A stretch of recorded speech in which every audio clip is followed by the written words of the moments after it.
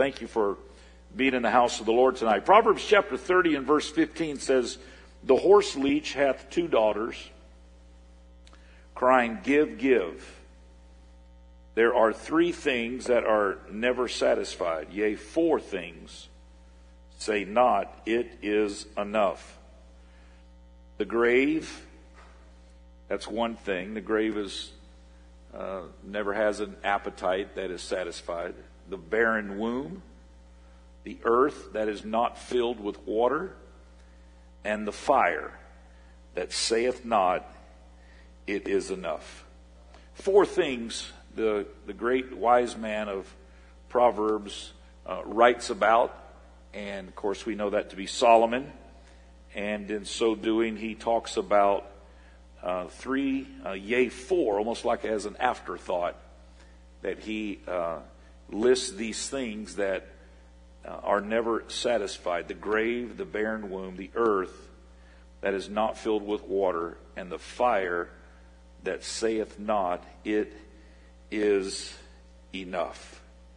I was astonished the other day. I was eating in a restaurant with my wife, and we went into a little restaurant in a strip mall we never had been to before, and we went in there, and we did not realize that it was Trivia Tuesday. And there was a guy in there asking trivia questions. And so he wanted to know if we wanted to play, and so we said okay, and he gave us a piece of paper and a pencil, and we got to play trivia while we waited for our food to be served. And had a lot of interesting questions, but one of the questions is, what does an average cloud weigh? What does an average cloud weigh? I got to thinking about that, and I got to thinking, yeah, we think they're light and fluffy because they look like cotton, but they're full of water, so they got to be heavy. But I had no idea. Does anybody here have any idea? Trivia Wednesday right here at East Wind. Well, when he told us the answer, I was amazed. I had to verify it with my iPhone, which I'm sure none of you have ever done before, but he was right. 1 million tons.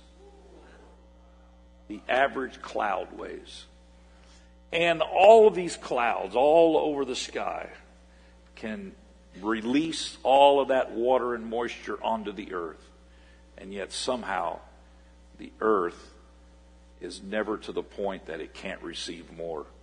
The grave, the barren womb, and the fire. Fire is the one that is of interest. And I want to talk to you tonight for the few moments that I have with you on this subject, the hunger of heaven. The hunger of heaven. We oftentimes talk about humanity and our hunger for the things of God, but what is it that heaven hungers for?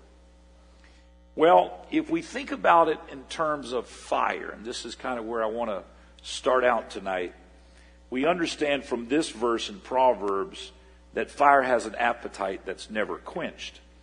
And when we look throughout the Word of God, heaven responded with fire.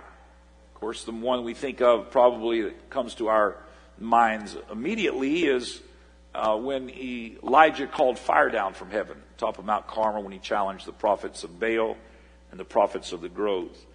But throughout the Word of God, there was always that signal that the sacrifice had been received when fire consumed the sacrifice. Heaven responds with fire. And where the fire falls is the place where heaven intersects with humanity.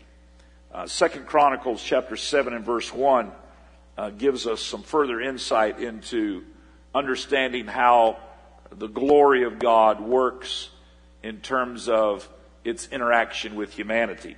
2 Chronicles 7:1 says, "Now when Solomon," of course we know this is when they were dedicating that beautiful temple, one of the wonders of the world, Solomon's temple in Jerusalem. It says, "Now when Solomon had made an end of praying, the fire came down from heaven and consumed the burnt offering and the sacrifices.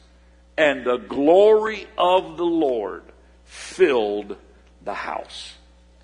So when the glory of the Lord fills the house, it is undeniable.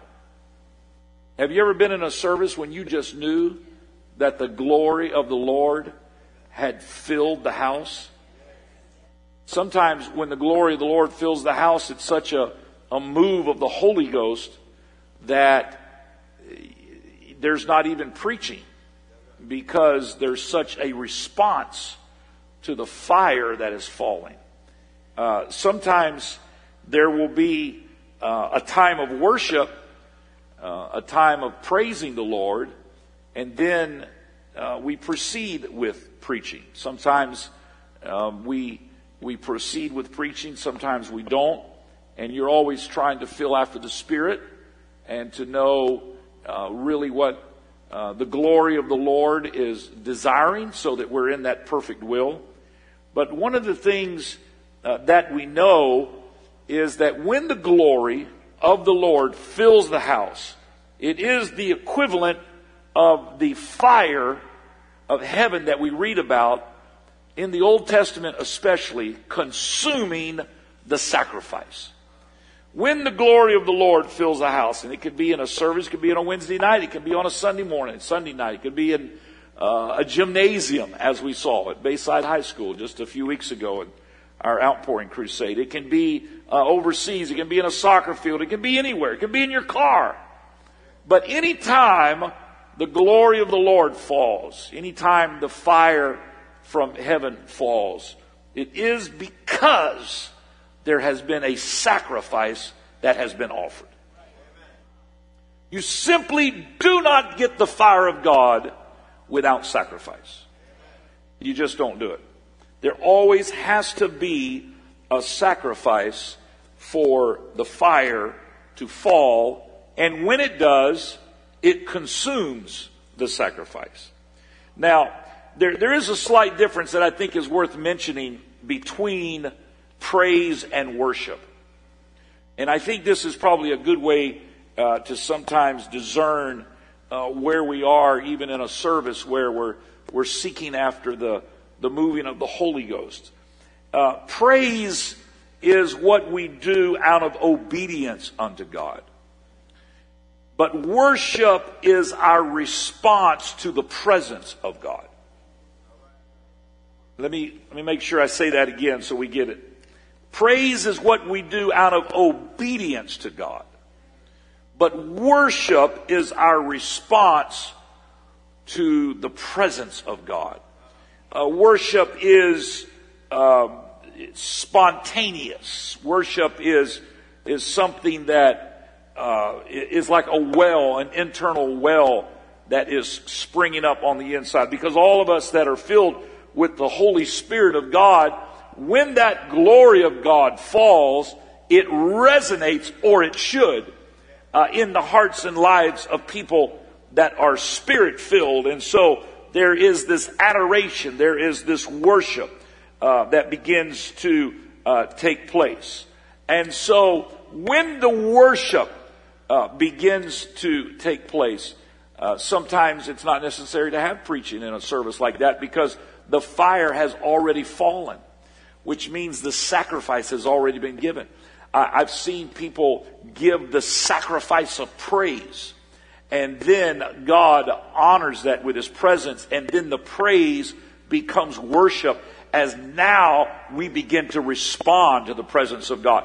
I've seen the fire fall when a sacrificial offering is taken up, and people give sacrificially. I've seen it happen in general conferences. I've seen it happen in our church. I've seen it happen in district conferences. I've seen it happen in a variety of settings where it's just like spontaneous combustion, and people just start to give, and it's sacrificial, and the presence of God fills the place. You know why? Because there is a sacrifice that is being offered, and as the sacrifice is being offered, the fire, the glory of God comes down and consumes the sacrifice. Oh, my friend, if you sacrifice, the fire will fall. I said the fire will fall where humanity is offering up a sacrifice unto the Lord. And that sacrifice can be, like we said, a lot of different things. It can be the sacrifice of praise. It can be the sacrifice of giving gifts unto the Lord. It can be the sacrifice of obedience. I believe the fire can fall just out of the faithfulness of God's people coming to the house of God. I know that you worked today and it would have been easy to stay at home, but you made an effort to get in your car, to come to the house of the Lord. There is a certain effort involved in that. That is a sacrifice, and God honors that. Oh, hallelujah. When we pray before we have church, there's a sacrifice that's involved in that. Everything that we do unto the Lord that involves a sacrifice, it invites the presence of God.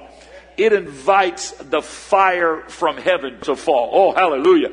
And when that fire falls, that is the glory of the Lord coming down. And you say, well, how much can God handle? He can handle all of it, because the fire has an appetite that's never quenched. He can bless in Palm Bay and bless in Ocala and bless in Fort Lauderdale and Portland, Oregon and Dallas, Texas and Indianapolis, India. He can bless everywhere, all the places at one time.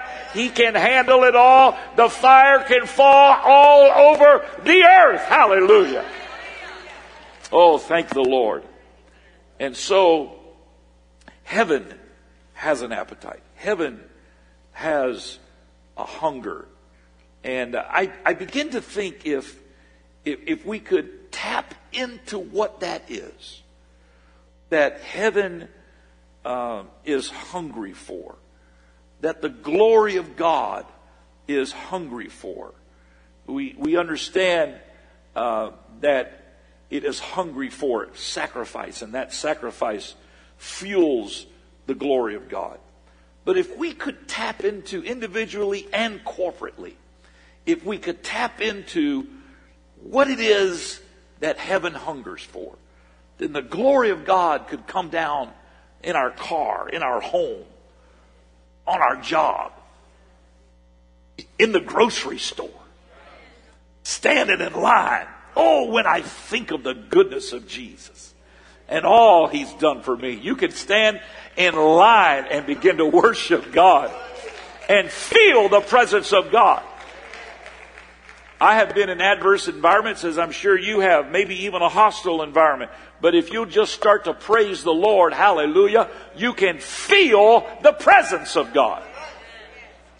Now, I found myself being consumed recently with this search for what it is that the glory of God responds to. What fuel propels it? What causes it to fall? What does it feed on? What draws it? Let's look to the Word of God and get some insight on this question. Exodus chapter 24 and verse 17 reads as follows.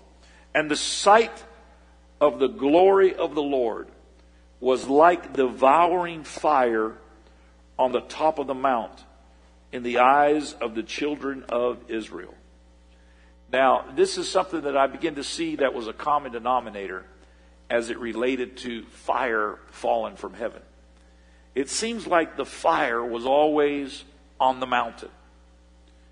We talked about this earlier. We know Elijah called down fire, the mountain, top of Mount Carmel. I've stood on the top of that mountain, and I've looked. You can look all over down through the valley of Megiddo. You can look all the way back to the west, and you can see the Mediterranean Sea. It's way up high, and it's amazing.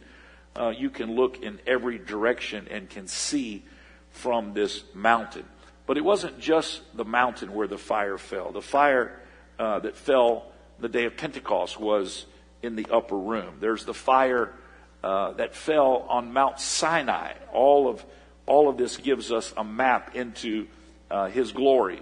When we look at Mount Sinai in the Old Testament, Moses was the only one that made it to that fiery summit, and he even had a veil on his face because the glory of God was so powerful. The majority of the people were at the base camp, as it were, down below there at the bottom, not having made that journey. Of course, they couldn't. The Lord told them, even if you touch the mountain, they had to keep even their livestock away. Because even if they would touch the mountain, they would be killed, destroyed. And the question then that comes into our mind is, if you are one of those people at the base camp, how would you know where the mountain begins? Because a mountain doesn't just go flat and then go straight up. There's a gradual approach to it all. And sometimes people want to know, where is the line? If I do this, I go to heaven. If I do that, I go to hell. I want to know where the line is. So many people want to know where the line is. I remember my first year of law school, we thought they were going to teach us the law. And so we would want to know what the bright letter law was. Where's the line? This is legal, this is illegal. And we quickly learned that every answer was, it depends. They were trying to teach us how to think rather than what the law is. Because you can challenge the law. You can create new law. So everything was a collection of the circumstances. I think the better question to ask is not, is it a heaven or hell issue? The better question to ask is, does it please God? And does this draw me closer to God? If I'm one of those people that's down there trying to figure out where the line is, where the mountain begins, I can't take a chance and lose my family and my livestock. Wherever it looks like it's starting, I'm going to be a long ways on the other side of it. Oh, my friend, if you want the fire to fall from heaven, it doesn't come with people trying to live with one foot in the church and one foot out and finding out where the line is. I'm going to tell you where it falls, where people say, God, I want to please you. How can I get closer to you? What can I do that'll honor you? What can I do that'll lift up the name of Jesus? I want the fire to fall in my life. I don't want to just barely make it into heaven. I want to go up with a shout. Oh, hallelujah, hallelujah. And Joshua, he came about halfway up the mountain. And the fire fell on the mountain. But in the New Testament, when Jesus died on Calvary, the veil in the tabernacle, which now, you see that almost as a foreshadowing, the veil that Moses wore, the veil that was in the tabernacle that became the temple. Tabernacle, of course, meant something that's more temporary, which was a portable church, as it were, that went with them in the wilderness. But as they begin to get established in the Promised Land in Jerusalem and under David's regime and all that took place as they moved forward, and of course, Tabernacle of David was just a small place where they worshiped God. But then after that, his son built this magnificent temple, and it still had the pattern of that tabernacle. And there was the Holy of Holies, which was in the back, and that was where only the priest could go. And there was a giant veil that separated the Holy of Holies from the rest of the tabernacle or the temple. And in the New Testament, we read that when Jesus hung on the cross on the hill Golgotha, and then the Bible said he gave up the ghost or gave up his spirit, that veil that was in that temple, it ripped in two by itself, from the top to the bottom. And when something is pulled tight and it rips, it creates a gap and an opening. And what that signified is that now anybody could come into the glory of God. You don't have to go to somebody else and hope that they can pray for you as some sort of a proxy prayer. You can go before the Lord yourself. Oh, hallelujah. I'm so glad the Bible says we can come boldly into the throne room of grace and find help in a time of need. Oh, hallelujah. So if you were willing to make the journey, you could come into the presence of God. If you were willing to get there, if you were willing to make the sacrifice of the journey, then you could go into the Holy of Holies. You could go to where the fire is falling. And folks, that's where we are right here today in 2022. If you're willing to make the journey, you can come into the presence of God. And what is that journey? That journey is a pursuit of God through His Word. So let's take that journey tonight.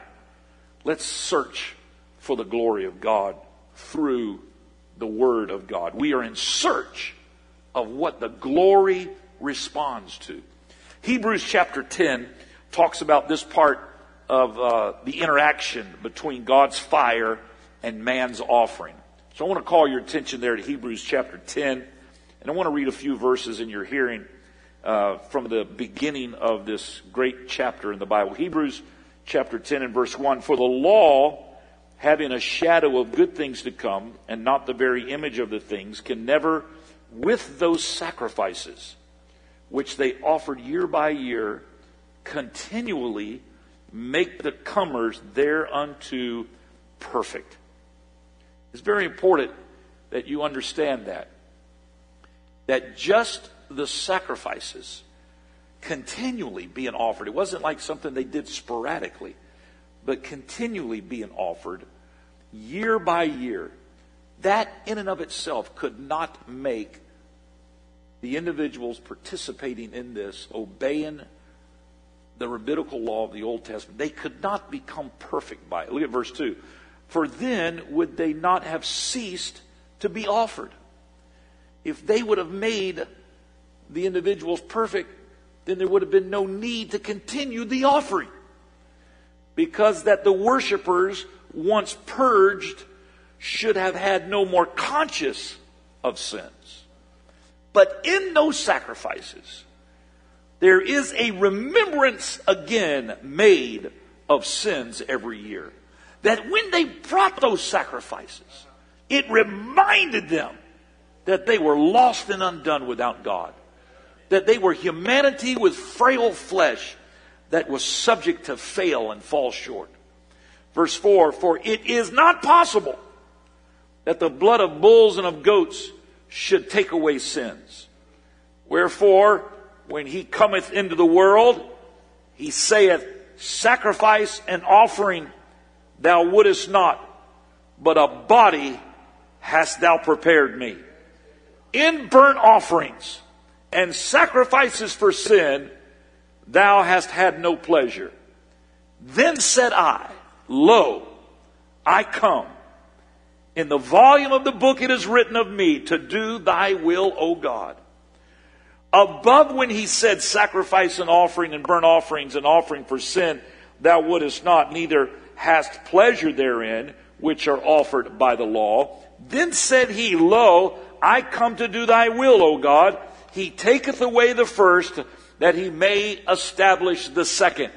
So there's two things that I want to remind you of that these verses are pointing out. And that is that the ministry of Jesus Christ, which we know culminated in Calvary and then the resurrection, that it was not a substitute, as it were, for the Old Testament teachings of the law, but it was a fulfillment of what it was to be a perfect sacrifice.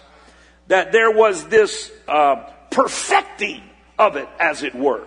And so the important thing about that is to know that if you want to understand how you and I in our humanity interact with God, who robed himself in flesh in the form of Jesus Christ and went to the cross willingly of his own free will. He was yet without sin, but died for our sins, became that sacrifice, that perfected sacrifice. If we want to know how that God interacts with humanity through this sacrifice called Calvary, then it is worth our while to understand that there is a chance to study how the Old Testament sacrifices work, so that it would give us insight into those same principles that are in play in how heaven hungers for humanity and how humanity hungers for God. Verse 10 says, by the which will we are sanctified through the offering of the body of Jesus Christ once for all. Notice that. Calvary was the ultimate sacrifice. You talk about the fire falling. Jesus, God robed in flesh, if anyone could have escaped without a sacrifice, you would think it would be God. But even He was fulfilling the principles and the foreshadowing of the Old Testament. Verse 11. Now watch how he draws the parallel. And every priest standeth daily, ministering and offering oftentimes the same sacrifices, which can never take away sins. We can't do it on our own. But this man, who's he referring to? Jesus. After he had offered one sacrifice for sins forever, sat down on the right hand of God, which we know is the power of God. Not a separate being, not a big Father God with a big hand and Jesus Jr. sat on it. No, he's talking about sitting in a position of power. So that we understand that Jesus Christ did through these sacrifices what the Old Testament could not do. The Old Testament gave a temporary, as it were. It sort of kicked the can down the road and gave them another space of repentance. But it was never to the point where it was perfected. All it did was point forward to where this Lamb that was slain from the foundation of the world would be made manifest and become that perfect sacrifice. So, here we are in the New Testament. Here we are in the 21st century, 2022. We want to know what God is hungry for. The way we see this is to examine the offerings of the Old Testament. Let's do it together. The children of Israel had 5 different offerings that the Lord had commanded them to do. Let's look at them. Leviticus chapter 7 and verse 37. This is the law of the burnt offering. Everybody say the burnt offering. Of the meat offering. Everybody say the meat offering. Sometimes also you'll see the term meal offering. The meat offering and the meal offering were synonymous. And of the sin offering. Everybody say the sin offering. And of the trespass offering. Everybody say trespass offering. And of the consecrations and of the sacrifice of the peace offerings. Everybody say peace offering. So we see 5 offerings there. Let's talk for just a moment about that. The first that's mentioned, and by far, and I'll go into this in just a few minutes, but the burnt offering is the one that I want to specifically call our attention to. It's not unusual that is the most important is the one that's listed first. And that's what happens here. It is the burnt offering. Now we understand one thing about the burnt offering. It would involve fire. That doesn't take a rocket scientist to figure out. How do you burn something? You got to have some heat. There's got to be fire. How are you going to have a burnt offering without some fire? So we know that one certainly involved fire. It had to burn something. And so this offering that was a burnt offering was an offering that was put in the fire. And it was an offering that signified consecration. And then we have the meat offering or the meal offering. This is where they came with a spirit of service or of unselfishness. And they would offer the meat. And then there is the peace offering. The peace offering is a request for the mercy of God and the goodness of God to be upon their house. And the sin offering, this was demanded of the people, a young bullock without blemish, and they would bring, of course, for their sins to be forgiven. And the trespass offering.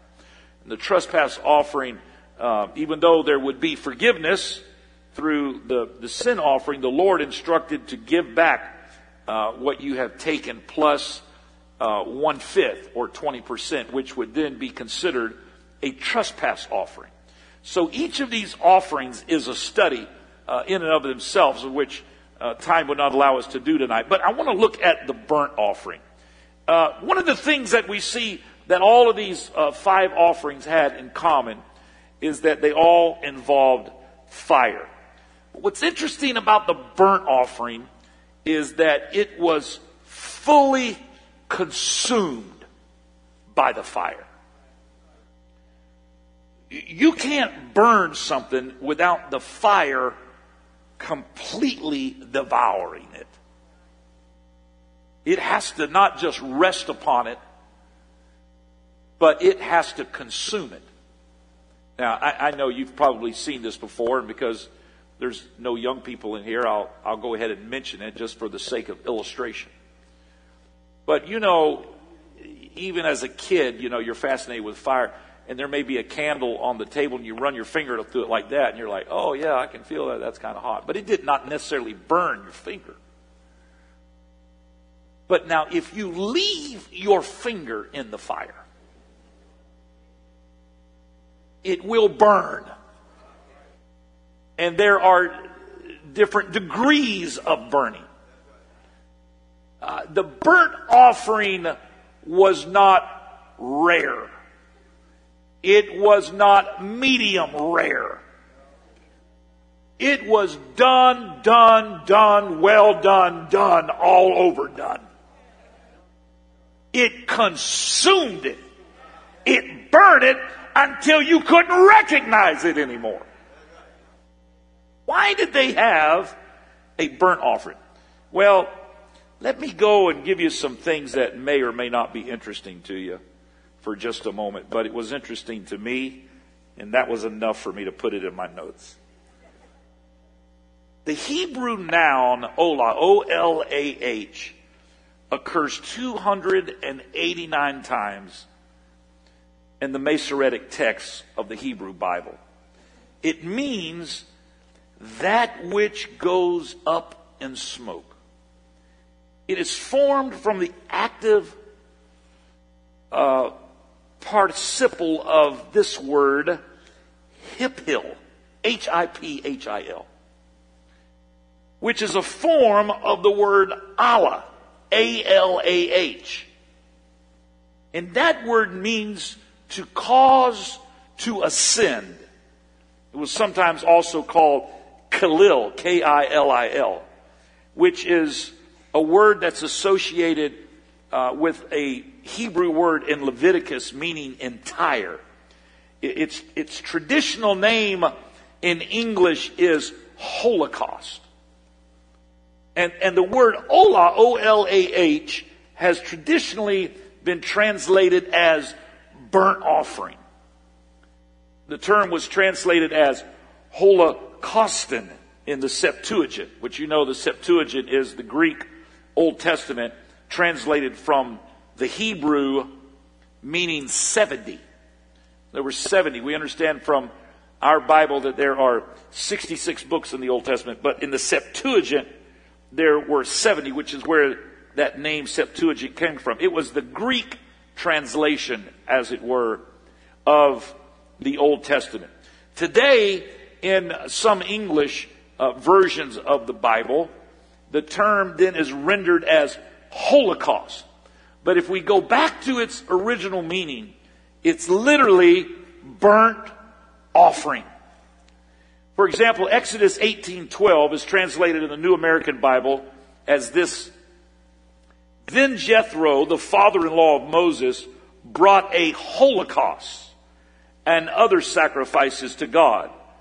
While it's translated in the New International Version as, Then Jethro, Moses' father-in-law, brought a burnt offering and other sacrifices to God.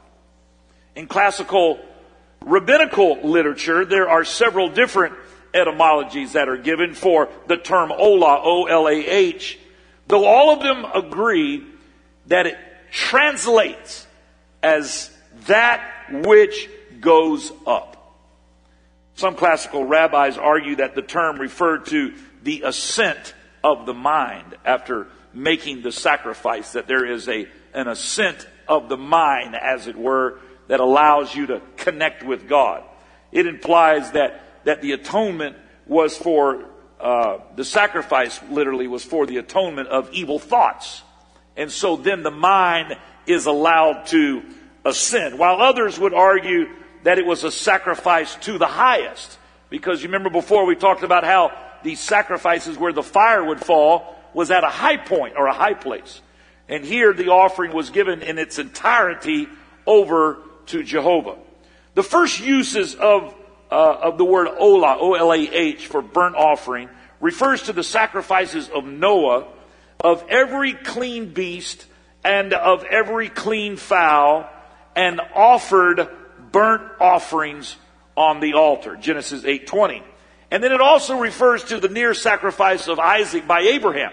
You know, whenever he took his son up to the top of Mount Moriah, as God had instructed him to do. Genesis 22:2 says he offered him there for a burnt offering upon one of the mountains.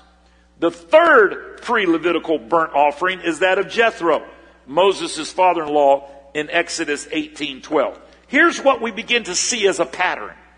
That there was this offering that was consistent through all of these different examples of where God responded in such a powerful way. And it was the result of a burnt offering, as it were, or, if you want to use this, of a Holocaust. Now we think of the Holocaust as being the many millions of people. I don't know how many it was. I've been to the Holocaust Museum in Jerusalem. It's a very sobering place to go. We've read in history. We understand it's one of the great atrocities that humanity has ever experienced. And it really, when you think about it, folks, it was only 80 years ago that such horror could happen in our own lifetime. It is astonishing. But they call it the Holocaust because literally the thousands, hundreds of thousands, millions, however many it was, were burned. Literally, they were gassed and they were burned. And so they use that as the word Holocaust. It's not original. It goes all the way back to understanding the element of this word olah, meaning that it is something that is consumed completely. This is something that has gotten in my spirit that I cannot get rid of. That heaven is hungry for burnt offerings from humanity. And I know that because I just gave the example of the Holocaust, you're going to be confused. So let me try to explain it further. That when you offered something unto God that was a burnt offering, it was a consuming fire that said, I give everything unto you, Lord. And that, my friend, is where the fire would begin to fall.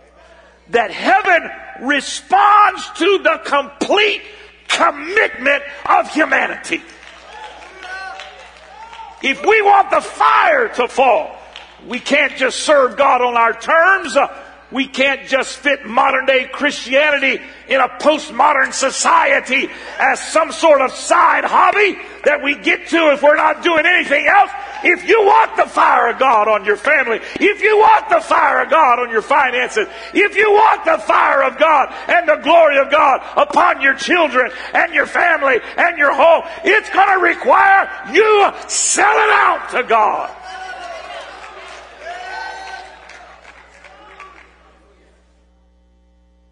I made this statement on Easter, and I'm sure the majority of the people here didn't understand it. But I haven't been able to get away from it.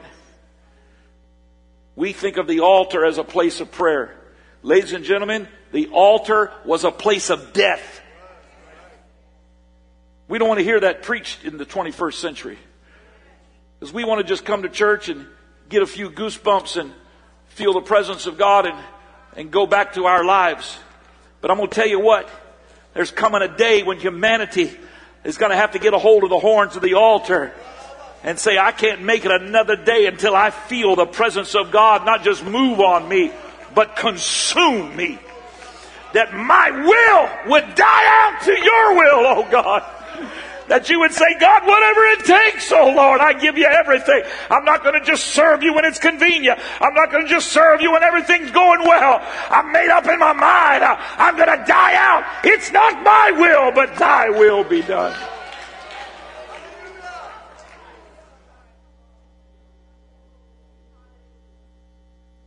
a spiritual holocaust, as it were. A burnt offering that says, it's all yours, Lord. I can't take anything back. It's all yours. In the story of Gideon, a slaughter offering of a young goat and unleavened bread is destroyed when fire is sent from heaven and it consumes it. In the story of Samson's birth, his father, who was intending to make a slaughter offering so that he could give a meal to an angel, is told by the angel to burn it completely instead. A slaughter offering would allow for there to be a meal. But this is something different. This is a burnt offering. Most biblical scholars now generally agree that the intricate details of the whole offering, particularly the types and number of animals on occasion on various feast days given by the Torah, were of a late origin, or were the intricate directions given in the Talmud, which says the whole offerings were quite rare in early times. But as the ritual became more fixed and statutory, as it were, and the concentration of sacrifices into a single sanctuary of where they would offer the sacrifices. Before the tabernacle, they would just offer the sacrifices where they could. But particularly after Josiah's reform, they made sacrifices quite distinct from simply killing animals for food. Whole offerings gradually rose to great prominence. The burnt offering is believed to have evolved as an extreme form of the slaughter offering. And the reason that it would be considered an extreme form is the slaughter offering was just the killing of an animal. Offered as a sacrifice, but you could still get a few meals out of it. Oh, I feel the Holy Ghost prompted me now to put this in your backyard again. You got to get to the point where you serve God not for what you can get out of it. Oh, I wish I had some help here tonight. There's so many times, and it's not that you're evil people, we're just humanity. But because we live in an affluent society, because we live in the land of freedom, because we are used to feeling the moving of the Holy Ghost, it's easy to somehow regulate God to just some sort of a spiritual fix machine that just helps me when I need help. But oh, my friend, I've come to tell you, you'll never make it if you only serve God based on what you can get out of it. You got to put something in the fire that says, God, you don't owe me anything. I give it all to you.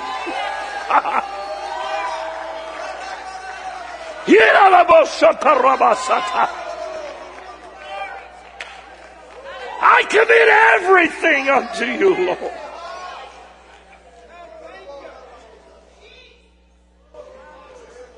I'm not going to just slaughter it. I'm going to burn it. I don't understand this. It's something that bothers me. In the almost 25 years I've been senior pastor here, and before that, assistant pastor and dog catcher and everything leading up to it. Suffice it to say,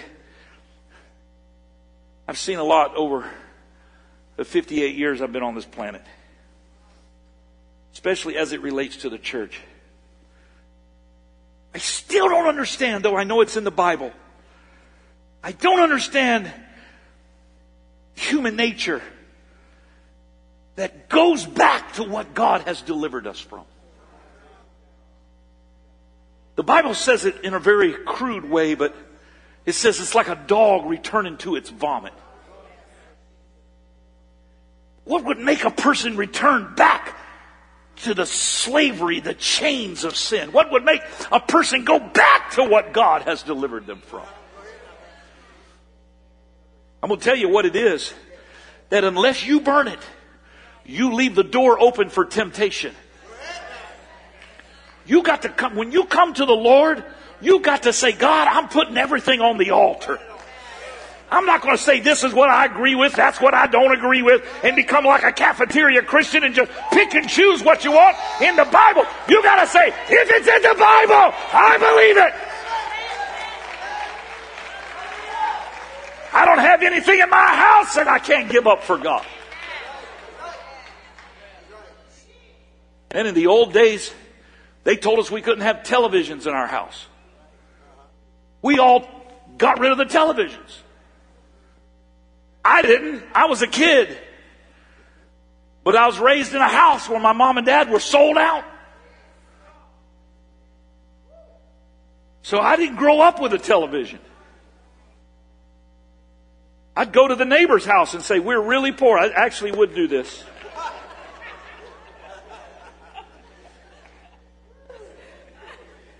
I'd be playing football in the streets and I'd say, it's 3:30, Gunsmoke's coming on.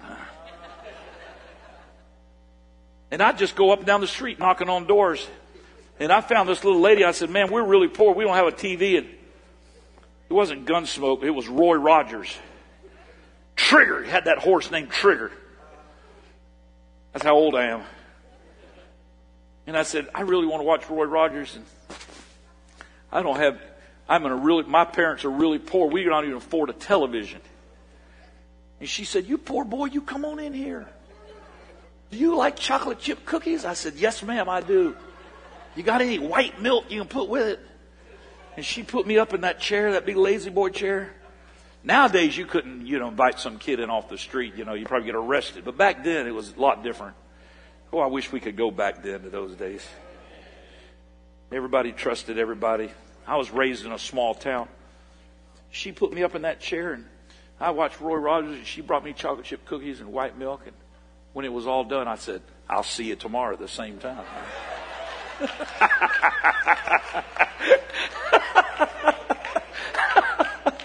Oh, man. I made the mistake of telling my family at dinner that night, I saw Roy Rogers today. They said, where? I don't know, some house down the street. Nice little lady. You did what? I just knocked on the door and told her we were too poor to have a television. And I watched my family, God bless them. There's a special reward in heaven for my sister, my mom, and my dad.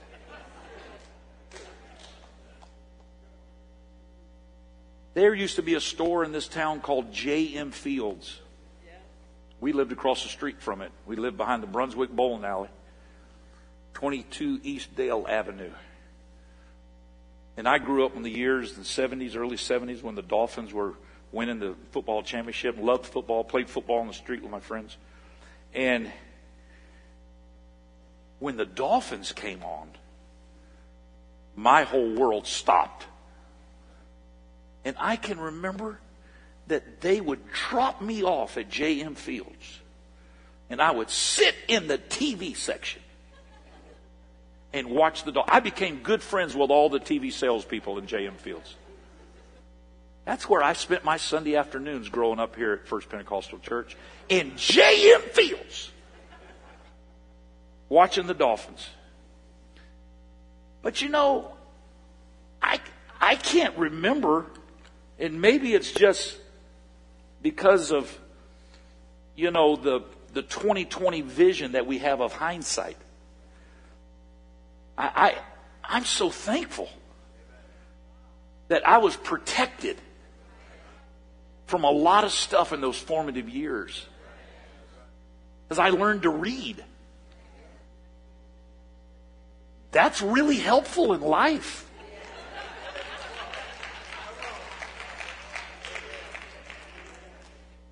Now people that are famous say they won't have television for their children. Madonna won't have a television for her children. Say what? You're going to corrupt everybody else but not have a TV for your kids?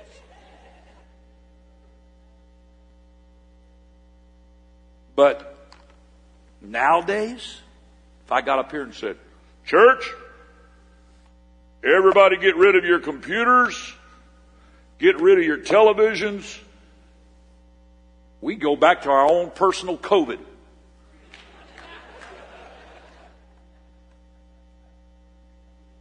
We're with you, Pastor. We're just watching online. I thought you got rid of your computer.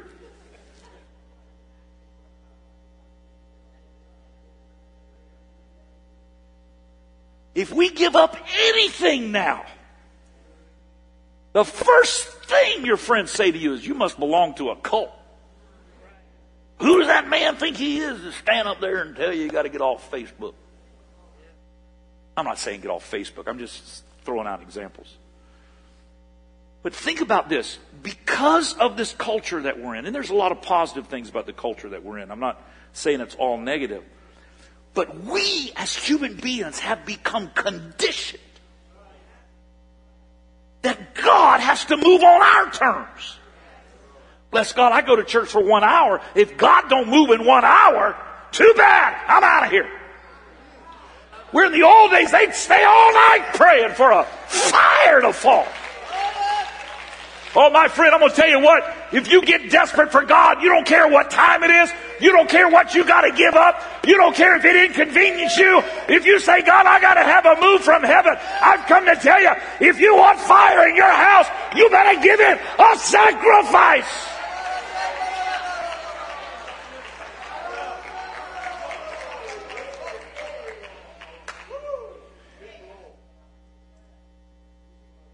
In the Naveen section of the Hebrew passage, particularly passages in the book of Judges, presents the practice of the burnt offering in the story of Gideon, a slaughter offering of a young goat and unleavened bread.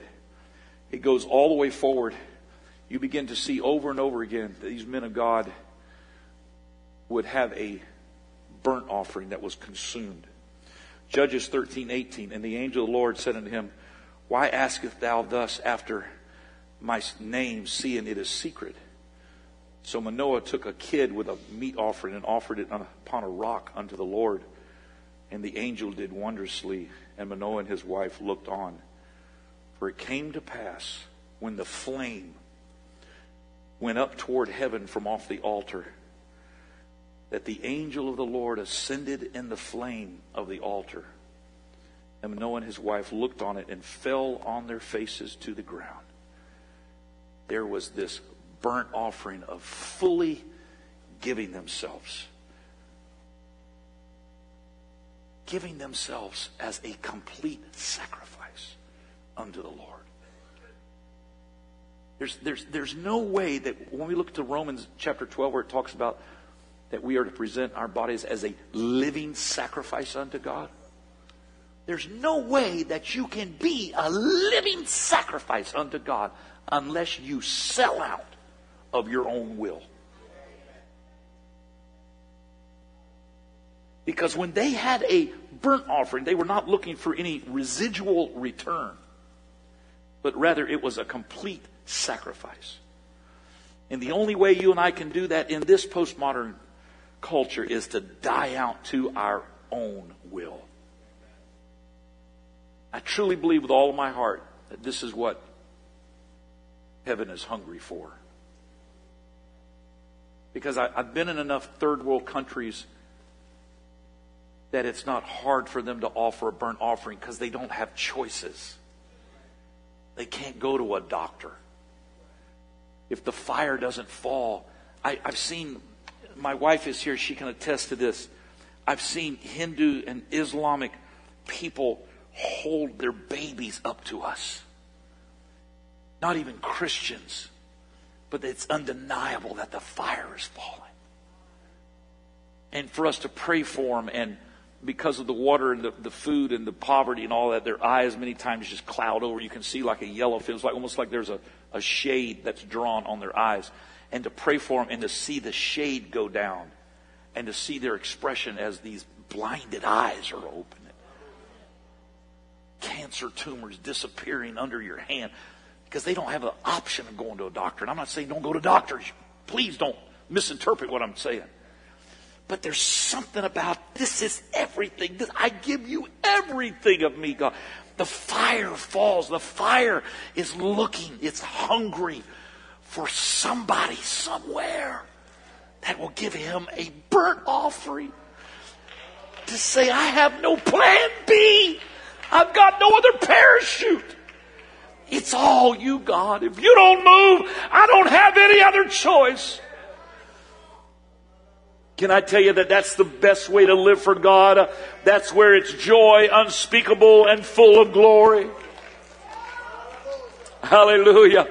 I know it's not popular to preach about a complete offering of sacrifice and commitment, but can I tell you the good news? The good news about this is that whatever's bothering you, you can throw it in the fire. I say, whatever's bothering you, you can throw it into the fire and you can know that it is completely consumed.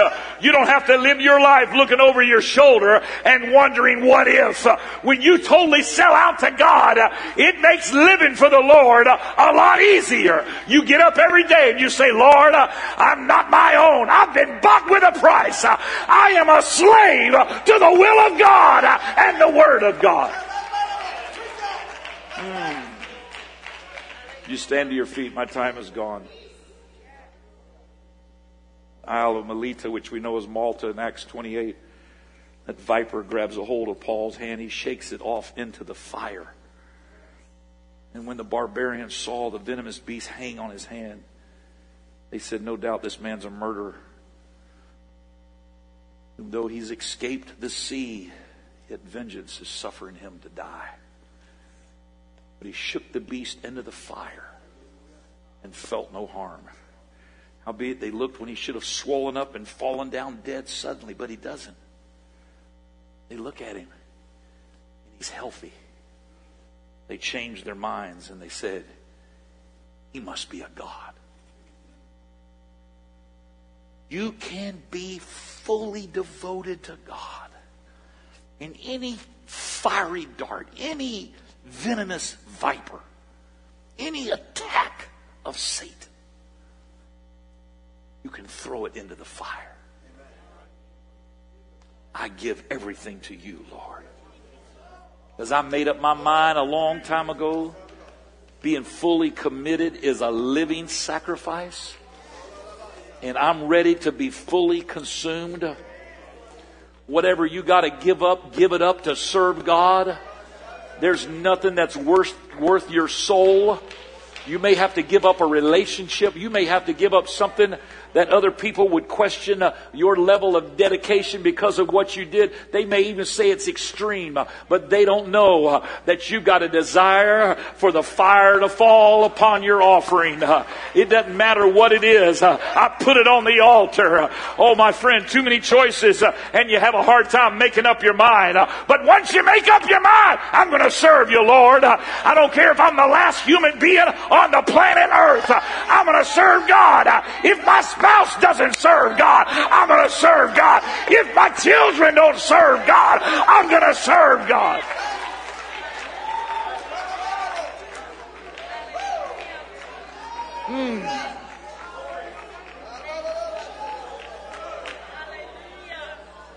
Jesus.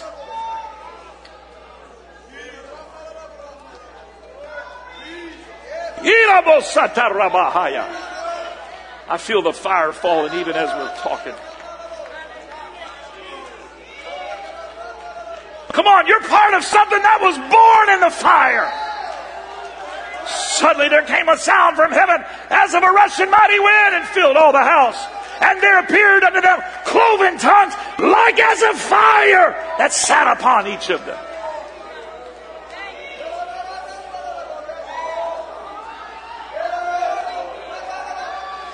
In the name of Jesus.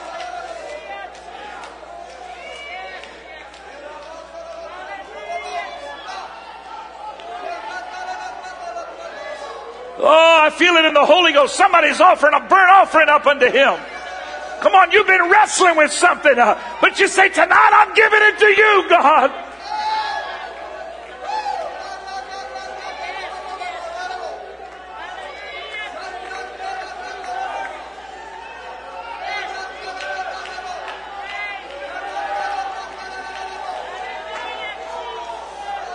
Come on, heaven is hungry for your burnt offering. Heaven is hungry for a committed people.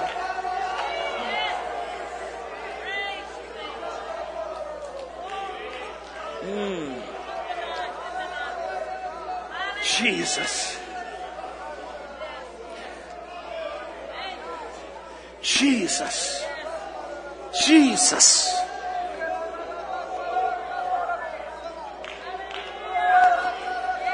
Jesus. Jesus.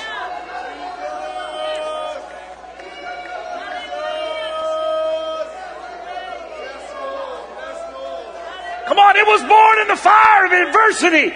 It was born in the fire of affliction. It was born in the fire of admonishment. We've turned it into a sacrifice of attraction and availability and atmosphere. But God is wanting to know tonight, is there anybody that'll fully give their life to me?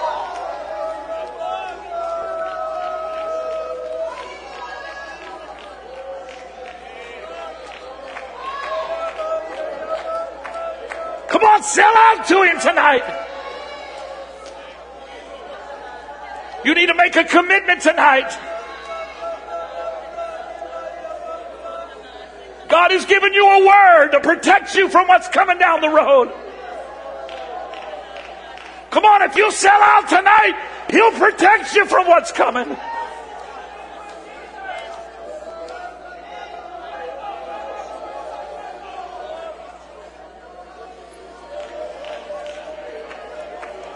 Come on, give Him a burnt offering wherever you're at. If you want to come to this altar, if you want to stand where you're at, but offer up a burnt offering to Him right now.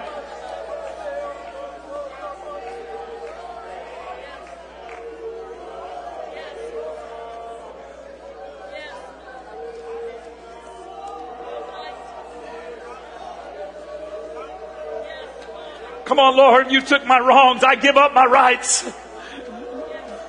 We don't deserve it, Lord, but we're so thankful, God.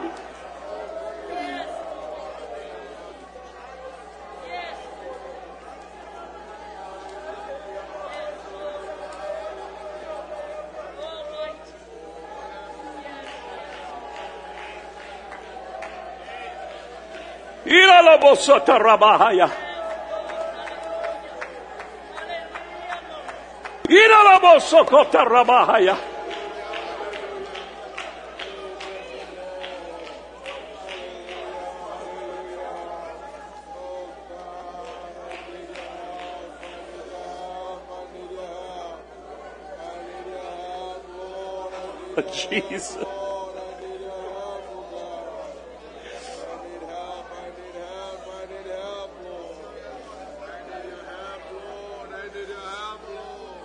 Oh, I feel it all over this house. There's things that are dying right now at this altar.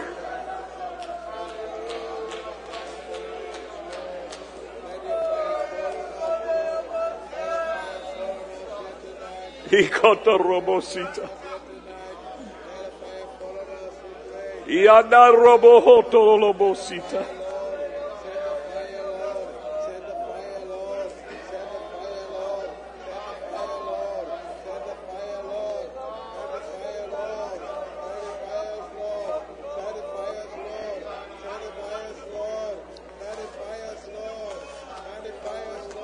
Jesus.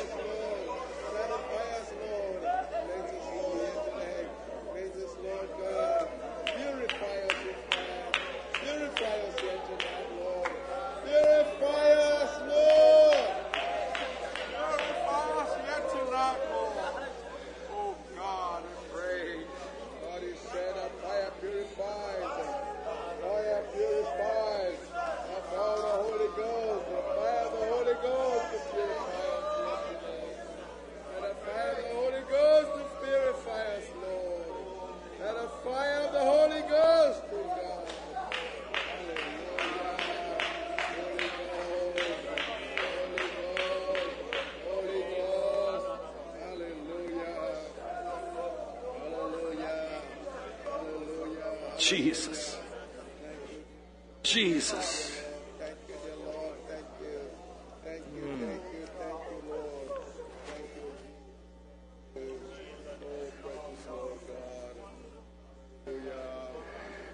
Hallelujah. Hallelujah. Hallelujah. Hallelujah.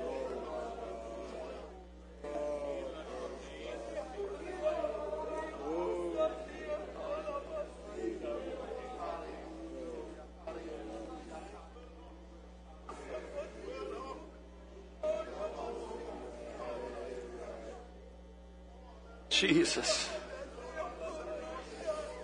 Jesus. Jesus.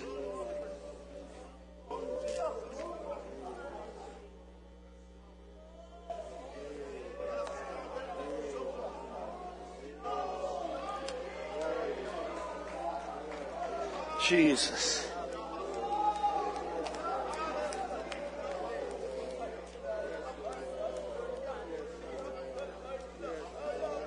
Yes. Yes, Lord. Yes.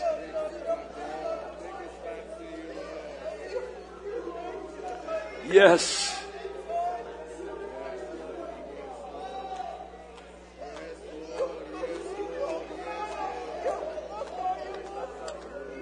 Yes.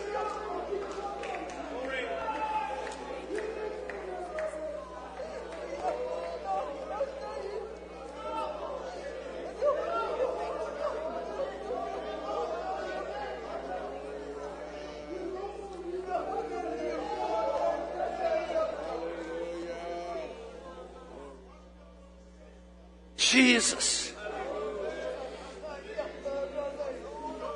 Jesus.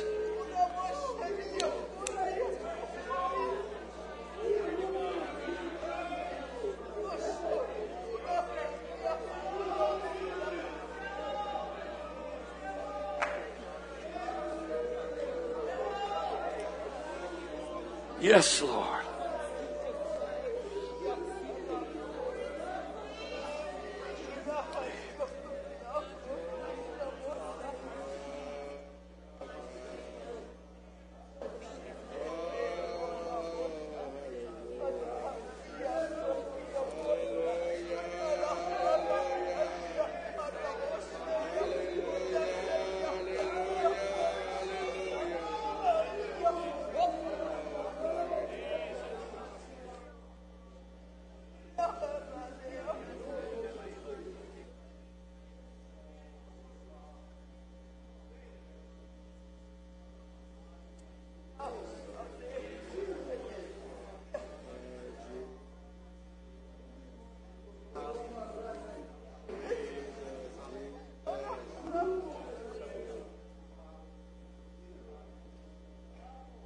Oh.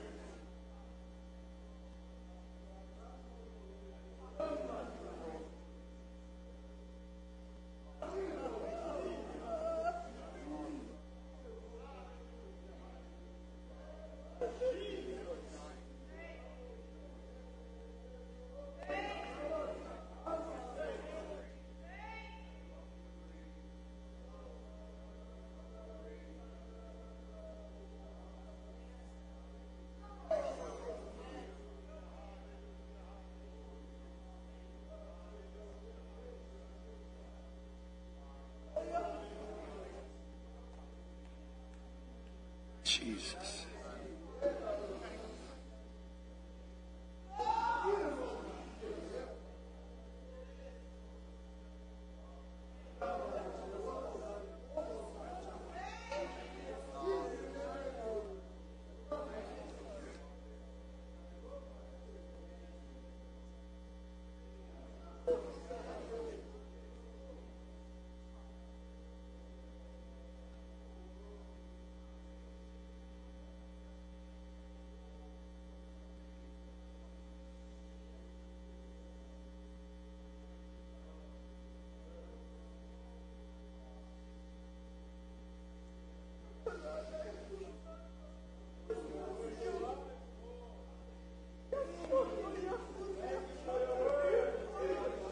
Jesus.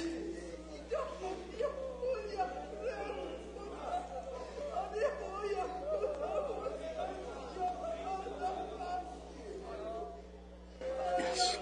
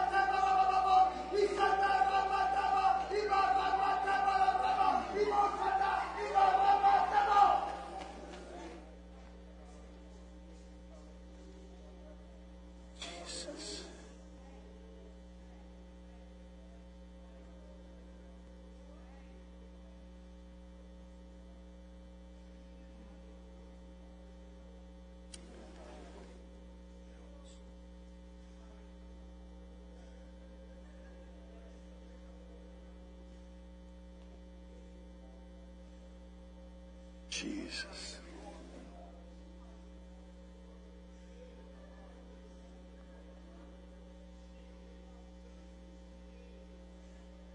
Jesus. Thank you, Lord.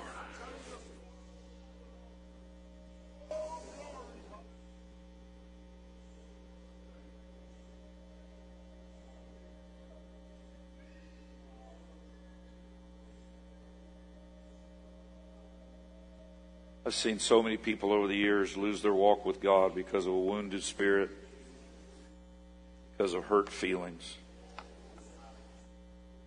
People that had talent, people that were anointed, people that were used of God. Because of hurt feelings or a wounded spirit, the enemy was able to get a foothold. If you've ever been offended, felt like you were done wrong, I wonder if you would just give that over to God right now as a burnt offering. Would you do that? I just feel led of the Holy Ghost. Be very specific. Would you just give that over to God right now as a burnt offering? Say, Lord, I'm going to put this on the altar, and I want you to burn it up. And from this day forward, I am free. I am free. I am set free in the name of Jesus. Come on, nobody owes me anything. I'm giving it over to the Lord right now. Come on. Build an altar right now and put it in the fire.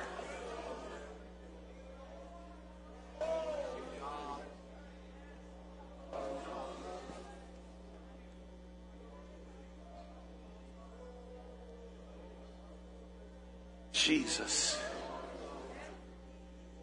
Jesus. Jesus.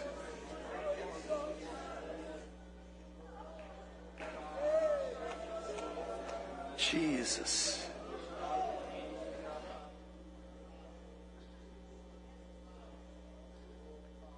Jesus.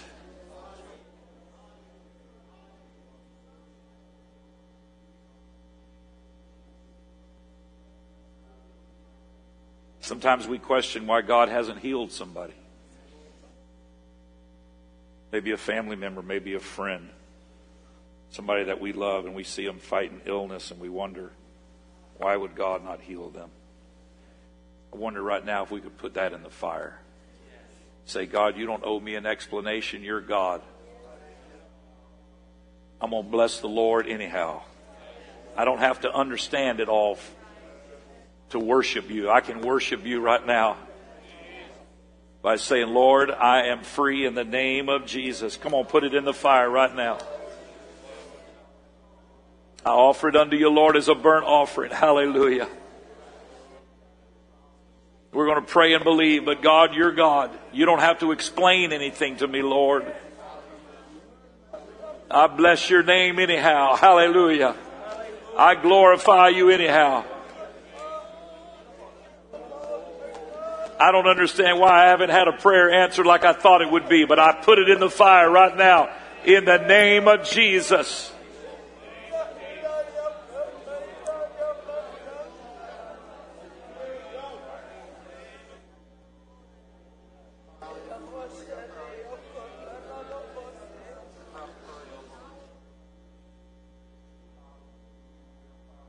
Jesus. Jesus.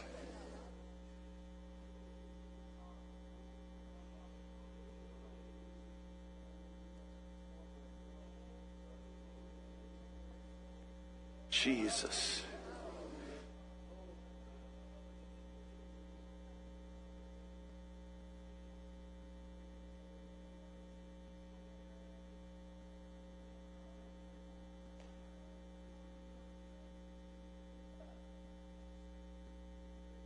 Paul said in Romans, it's our reasonable service to be a living sacrifice. Our reasonable service. Oh, my friend, you don't serve an unreasonable God. But I'm telling you, there is a life of freedom. There is a life of anointing. If we can get this right and put everything in the fire, give it all to God, and say, Lord, my life is a living sacrifice unto you.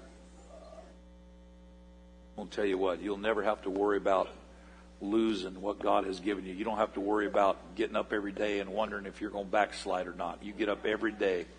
This is the day the Lord hath made.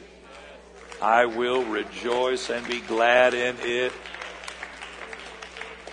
Oh, hallelujah, hallelujah.